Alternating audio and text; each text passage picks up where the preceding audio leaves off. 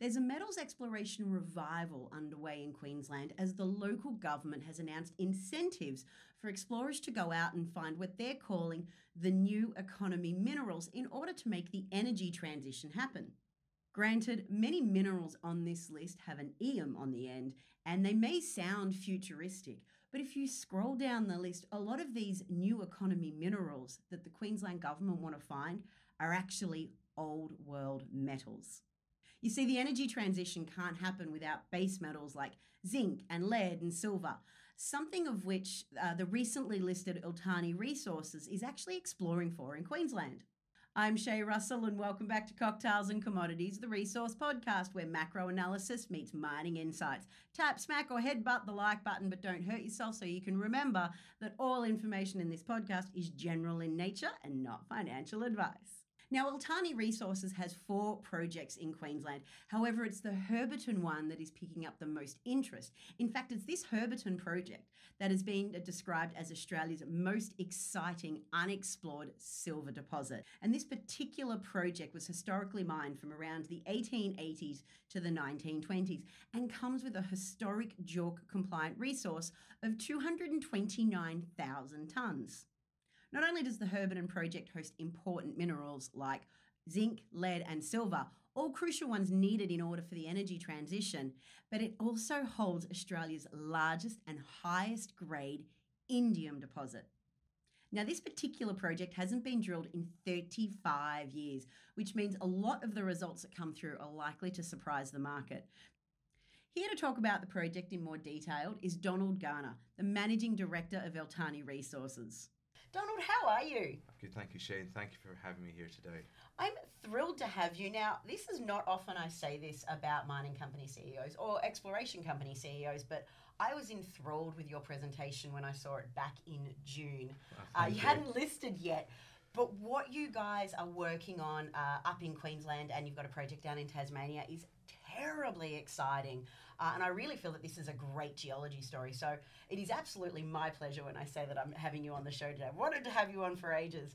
Now, that's enough fangirling about you and your company. Let's get into the nuts and bolts of it. First and foremost, you IPO'd back in June, and my numbers tell me that you were the 14th company to IPO on the ASX this year. I believe you were the last company for the financial year to IPO. Yep, that's true. true. This is a tough market to try and launch and raise money in. Why would you do that to yourselves right now? We came to the market in June, and part of our investment case is we were raising money to explore our project portfolio, but by also being listed. Iltani acts as a platform for us to bring additional projects into the company. And if we're listed, it's easier for us to offer scrip cash to potential vendors for projects, because we want to create value both through the drill bit and the boardroom acquisition. And if we list in a challenging market, it usually means there's more projects available at an attractive price, and when the market recovers, those projects will increase in value, which is great for our shareholders if we buy them. Now, you've got some very, very exciting projects on your books, and I am going to try and get through as many of them as possible today. First and foremost, you've got 4 projects along the eastern seaboard of Queensland, am I correct? And then you've got one on the west coast of Tasmania as well. Correct. So you've got a diverse holding. Now, this is really exciting, but what I want to know is, why would you be attracted to the eastern seaboard of Queensland? Now, the reason why I bring this up is a lot of people, when they think of base metal projects, they think straight away of the Mount Isa region, but you're 1,000 kilometres away from that. I used to be involved with Red River, and I was involved with Red River from 2014 to 2021, and we operated in the same area. So Red River had the Langa base metal operation. So I've got a deep understanding of that area of the world and its geological potential and geological prospectivity.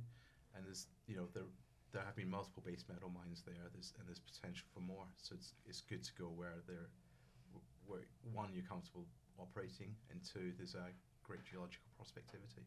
Do you feel that the regions that you're looking at have been overlooked for the past few years? I think so, to a certain extent, yes. So what is so exciting about the geology in this area? And maybe we start talking about the Herberton project that you've got on your books. Herberton, there's a long record of mining operations in the Herberton region. You know, going back to the the 1900s when they were mining tin. Large-scale alteration systems. The potential there for epithermal and porphyry mineralization, we believe, is very strong. Plus, they've got this indium antimony critical metals exposure there too. So it's an area we wanted to be in. We bought the Herberton project from Red River Resources when Red River went into administration in 2022. So when I was at Red River, I put the project into Red River, and when the opportunity came to buy it out of Red River, I bought it out of Red River. And we look for projects where we believe that there's potential to make an economically viable discovery, and we believe that's the case at Herberton. And we know that from the historical exploration that has been carried out there. I sort of feel like Herberton, and you know, this is a great find. As you said, you've just put it into Red River, then you patiently waited for it to become available again, and you've gone and acquired it a second time.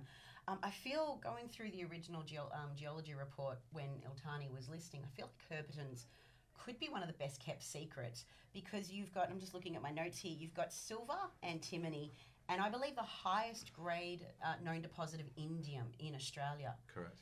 How unusual is it to find all of these three metals together? It is unusual, but that's a function of the prospectivity of the Herberton region. You've got these really big mineralizing systems, and when the old timers were looking at these systems, they were looking for really, really high grade ore, potentially direct shipping ore. So back in the day, there was a couple of tin smelters in the Herberton region. There was a copper smelter up in Chiligo. So they were mining really, really high grade ores to put on the back of bullet trains to go to these smelters. So they weren't really interested in the bigger systems. So we believe the potential is there to find these bigger systems and also chase these systems at depth as well. So obviously there's historical workings on site, but they're mostly at surface. Oh, there's hundreds of historical workings on site. How has this gone under the radar then? Herberton, the Oran project? Yeah, let's go with Herberton. The Oran project is where we're currently active. We just finished a drilling program there. We've just drilled 15 holes at 2,000 metres, and we're currently receiving the assay results as we speak. The last drilling that was done there in the 1980s, 1990s, so 30 odd years ago, and it has just flown under the radar. So there's an opportunity there to pick it up. Oh, it's a great opportunity. Now, you've just said you've drilled 200 metres across 15... 2,000. 2,000 metres, apologies for that, across 15 holes. What depths were you targeting? 100, 150 metres. We were using an RC rig, so get in, drill the holes, get out. With the RC rig we were using, once you go past 150, 200 metres, it gets more challenging with an RC rig. So we'll look at the assay results, and then we'll decide to come back. We'll decide whether to come back. We will come back, and then we'll decide whether we go for another round of RC drilling or we use diamond to follow these systems at depth. And combined with this, we've just had a geologist called Nick Tate do a big mapping exercise over Orion.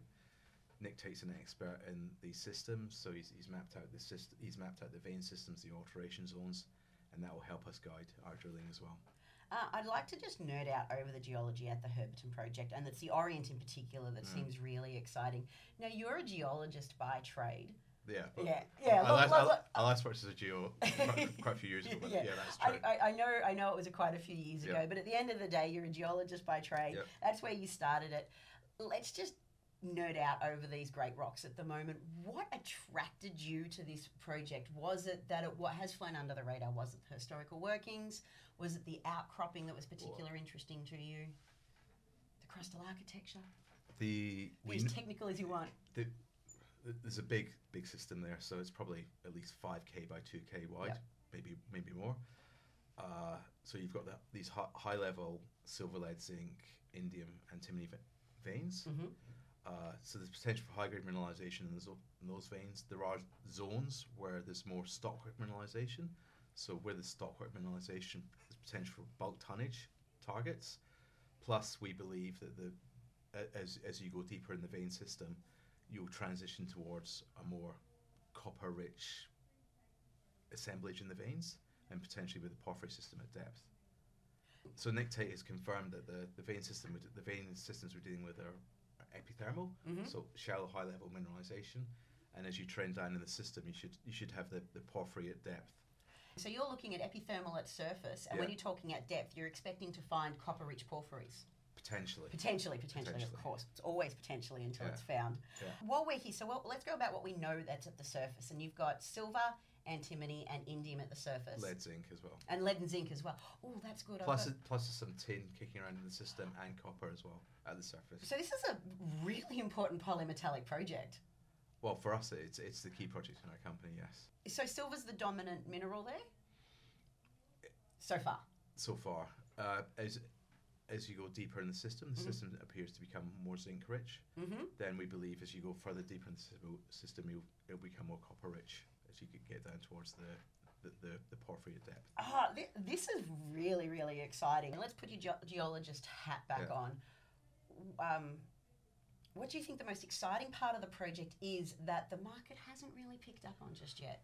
The size and scale of the project. Oh, really? It's such a big system, and I think we're only scratching the surface with this current drill program.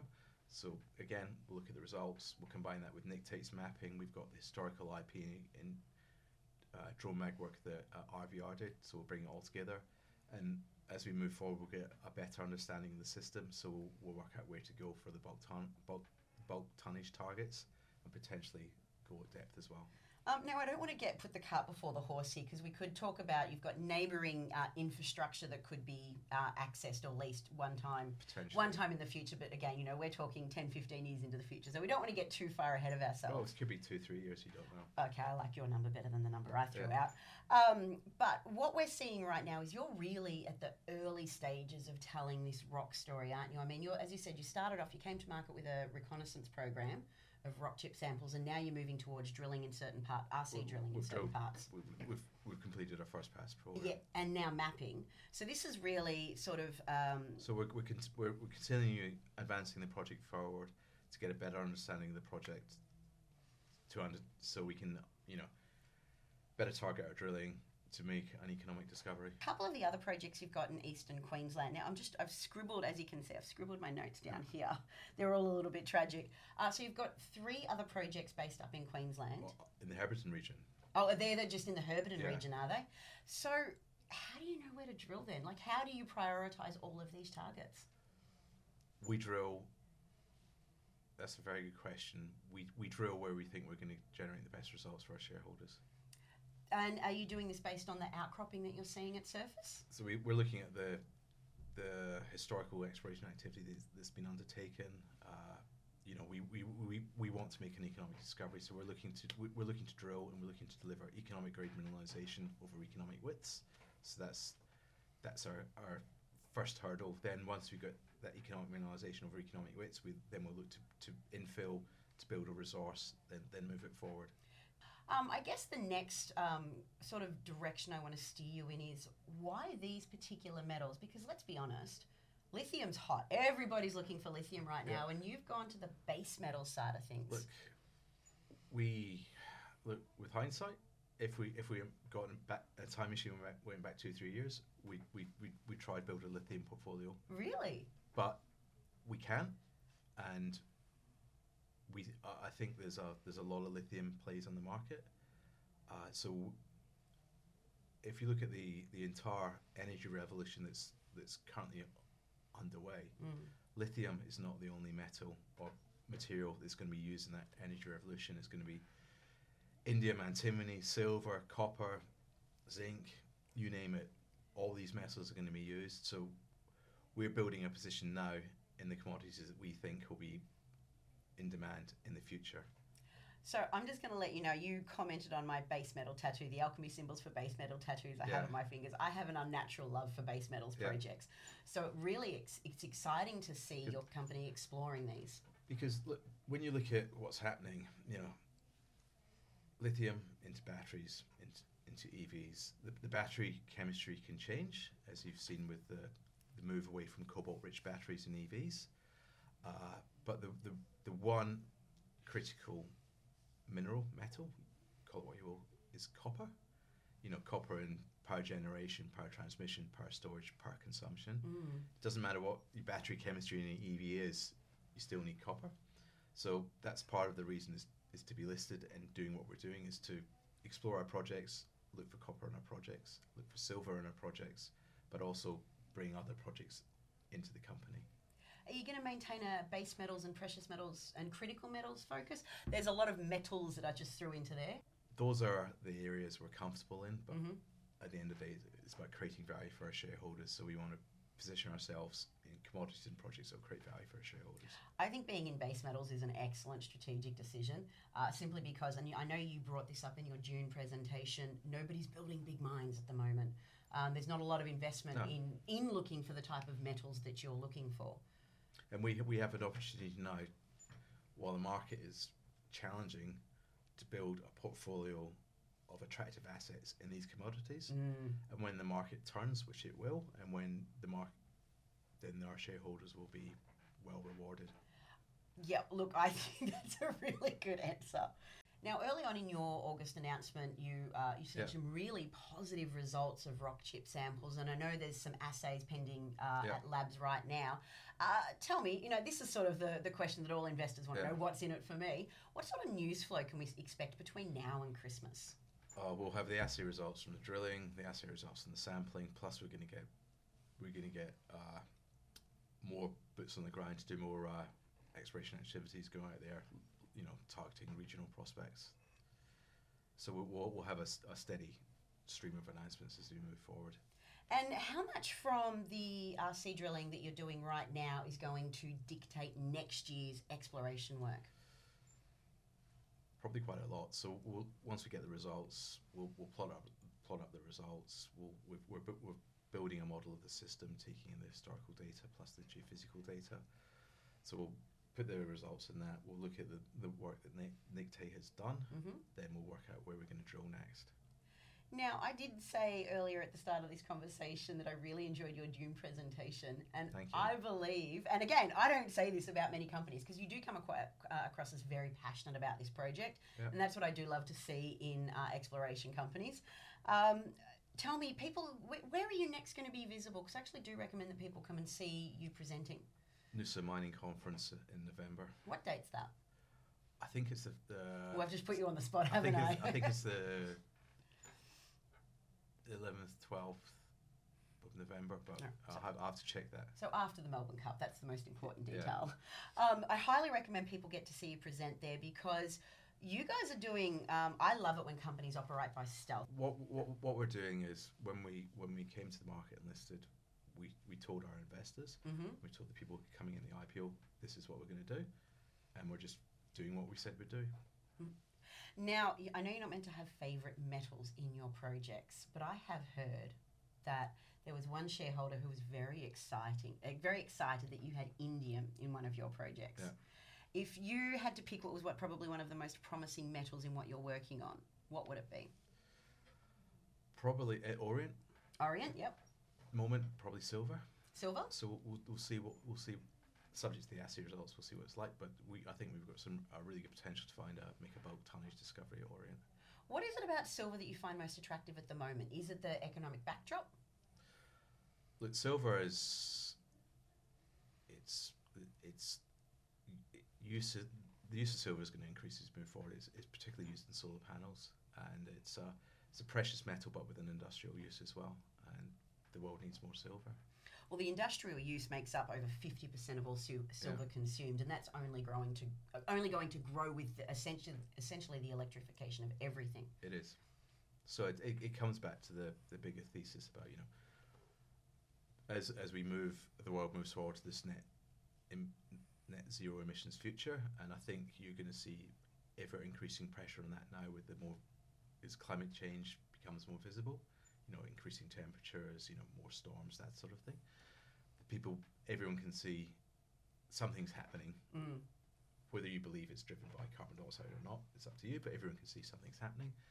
So the world will move towards net zero emissions future, and the world is going to need a lot more commodities to deliver this future, and the commodities are going to come from the mining industry. So it's about positioning ourselves in the commodities with a good future in stable jurisdictions like Australia, where you can explore, develop, and mine the projects with a good degree of certainty. What is so attractive about exploring in Queensland? Is it like, we all know WA's mining friendly, you know, that's, you dig a hole and you get money in WA. But again, this brings me back to Queensland. Is it quite favourable to base metals projects at the moment? Oh, look, the Queensland government has undertaken a number of strategies recently. They've released this critical mineral strategy, whereby they've basically said for the next 5 years, all EPM in exploration tenements essentially in Queensland are rent free. So thank you to the Queensland government. That will save us about on the rents we pay. That will save us about $70,000 to $80,000 a year in rent. And look, Queensland is particularly where we are. We believe it's a good place to do business. You've got highly prospective, great geology. You've got a history of discoveries. You've got processing infrastructure in the region. You've got export port facilities like, for example, Townsville. You know, if we produce a copper concentrate, you potentially take it to the copper smelter at Isa. There's a zinc smelter in Townsville, Sun Metals as well. So it's a good place to do business. This is quite strategic because, as you're saying, you know, you're looking for something and you're hoping to find something of scale and that's economic, but you're well supported by infrastructure. You're not in the middle of the desert where you don't even have comms. You've got mini mining cities all over Queensland that can provide adequate plant and equipment going forward should something be found. Yep, and you've also got this. Look, you need to have the support of the local community and the government. The way you get the support of the local community, in my opinion, is to demonstrate to the local community that they will have a economically benefit from the mining project, which is jobs. The money you spend, you try and spend as much as you can in the local community so that people can see the benefit. You need to have the support of the First Nations people as well, and we've got a good working relationship with our First Nations groups. Again, they want to benefit from the project. It's like, if you imagine it's like having a pie, you know, you can't, for the mining project to be a success, everyone's got to have a part of the pie. If you try to keep it all for yourself and none for the other stakeholders, then your project might not get up. And it's just about sharing the pie with the local community and the First Nations groups so they support your projects. And we believe that where we are in Queensland is a good place to do business. I love how you've explained the pie there, Donald, and I think it's really important that so many people don't realise that good quality management is needed to get a project out of the ground. So obviously you've got great favourable geology that's looking your way, but it sounds very much like you've structured your management team to understand all the parts that need to come together. And we've only got, yes, we have, and as we grow, we'll grow our management team. But yes, you know, everybody involved in the project has to see a benefit from the project. And if the local community, and by local community I also mean the First Nations groups, don't support the project, then you've got an uphill battle ahead to get your project into production. I find it refreshing that you touched on that, because I don't think it's discussed enough how important working with a local community is, and including First Nations people. Also, to going forward, there's a lot of investors that are quite concerned that companies need to meet these ESG credentials, and by having that local community mindset first, you're really addressing that part for ethically focused investors. We just want to do the right thing, and we want to do the right thing whilst creating shareholder value. And if we don't do the right thing, we don't believe we can create. It'll be more difficult for us to create shareholder value. No, I completely agree, and I think from what you've told me, you're on the right track. Yeah. And look, I've been on the mining side of things, on the investor commentary side of things for 15 years, and I've seen a lot of companies come and go because they don't approach this the right way. So to hear that mindset, I think, is very important and reassuring, especially when you're an early stage project. So knowing where management's head's at, you know, it sounds like you're working 2 steps ahead, even though you're located back here at just the exploration phase. So that's very important. Thank you. Now, I know you have somewhere to be very soon. But first and foremost, this is called Cocktails and Commodities. It's not just Commodities podcast. So we've talked about the polymetallics, and we've talked about your base metals. But tell me, if we were out at a bar, what cocktail would I be buying you? Oh, pint of beer. Sorry. No, that's okay. Probably not the answer you want to hear. No. I don't. Is it a fancy beer or just a good old, like, we're talking a pint? Pint of bitter. Like the bigger the better? Oh, no. Just I used to play rugby, so pint of beer. Pint of beer, and that's Then it. another one, then another one, then another one, then another one. I wish we actually were doing that. Look, I don't admit this to many people, but I'm actually a bourbon drinker. I'm not that fancy. I do like a cocktail, but I'm happy just to have a bourbon. But So I shouldn't say I'm from Scotland, so whiskey, not bourbon. yeah, I should never have said that in front of you, should I? No, it's okay. Donald, this has been a great chat. I'm genuinely excited about what you guys are working on. So are we. Oh, good. So please know I am following your story. As Thank you you. have noticed, I am very into base metals projects. There's not enough great ones happening right now, and I believe you guys are doing that. I will be looking forward to those announcements as they roll through, and thank you so much for being here. Thank you for having me. Appreciate it. Thank you. That brings my chat with Donald to a close. Give us a like and make sure you leave a 5-star review while you're there. And make sure you're following Cocktails and Commodities so you always know what stocks are making news, which commodities are moving markets, and the companies trying to get it out of the ground.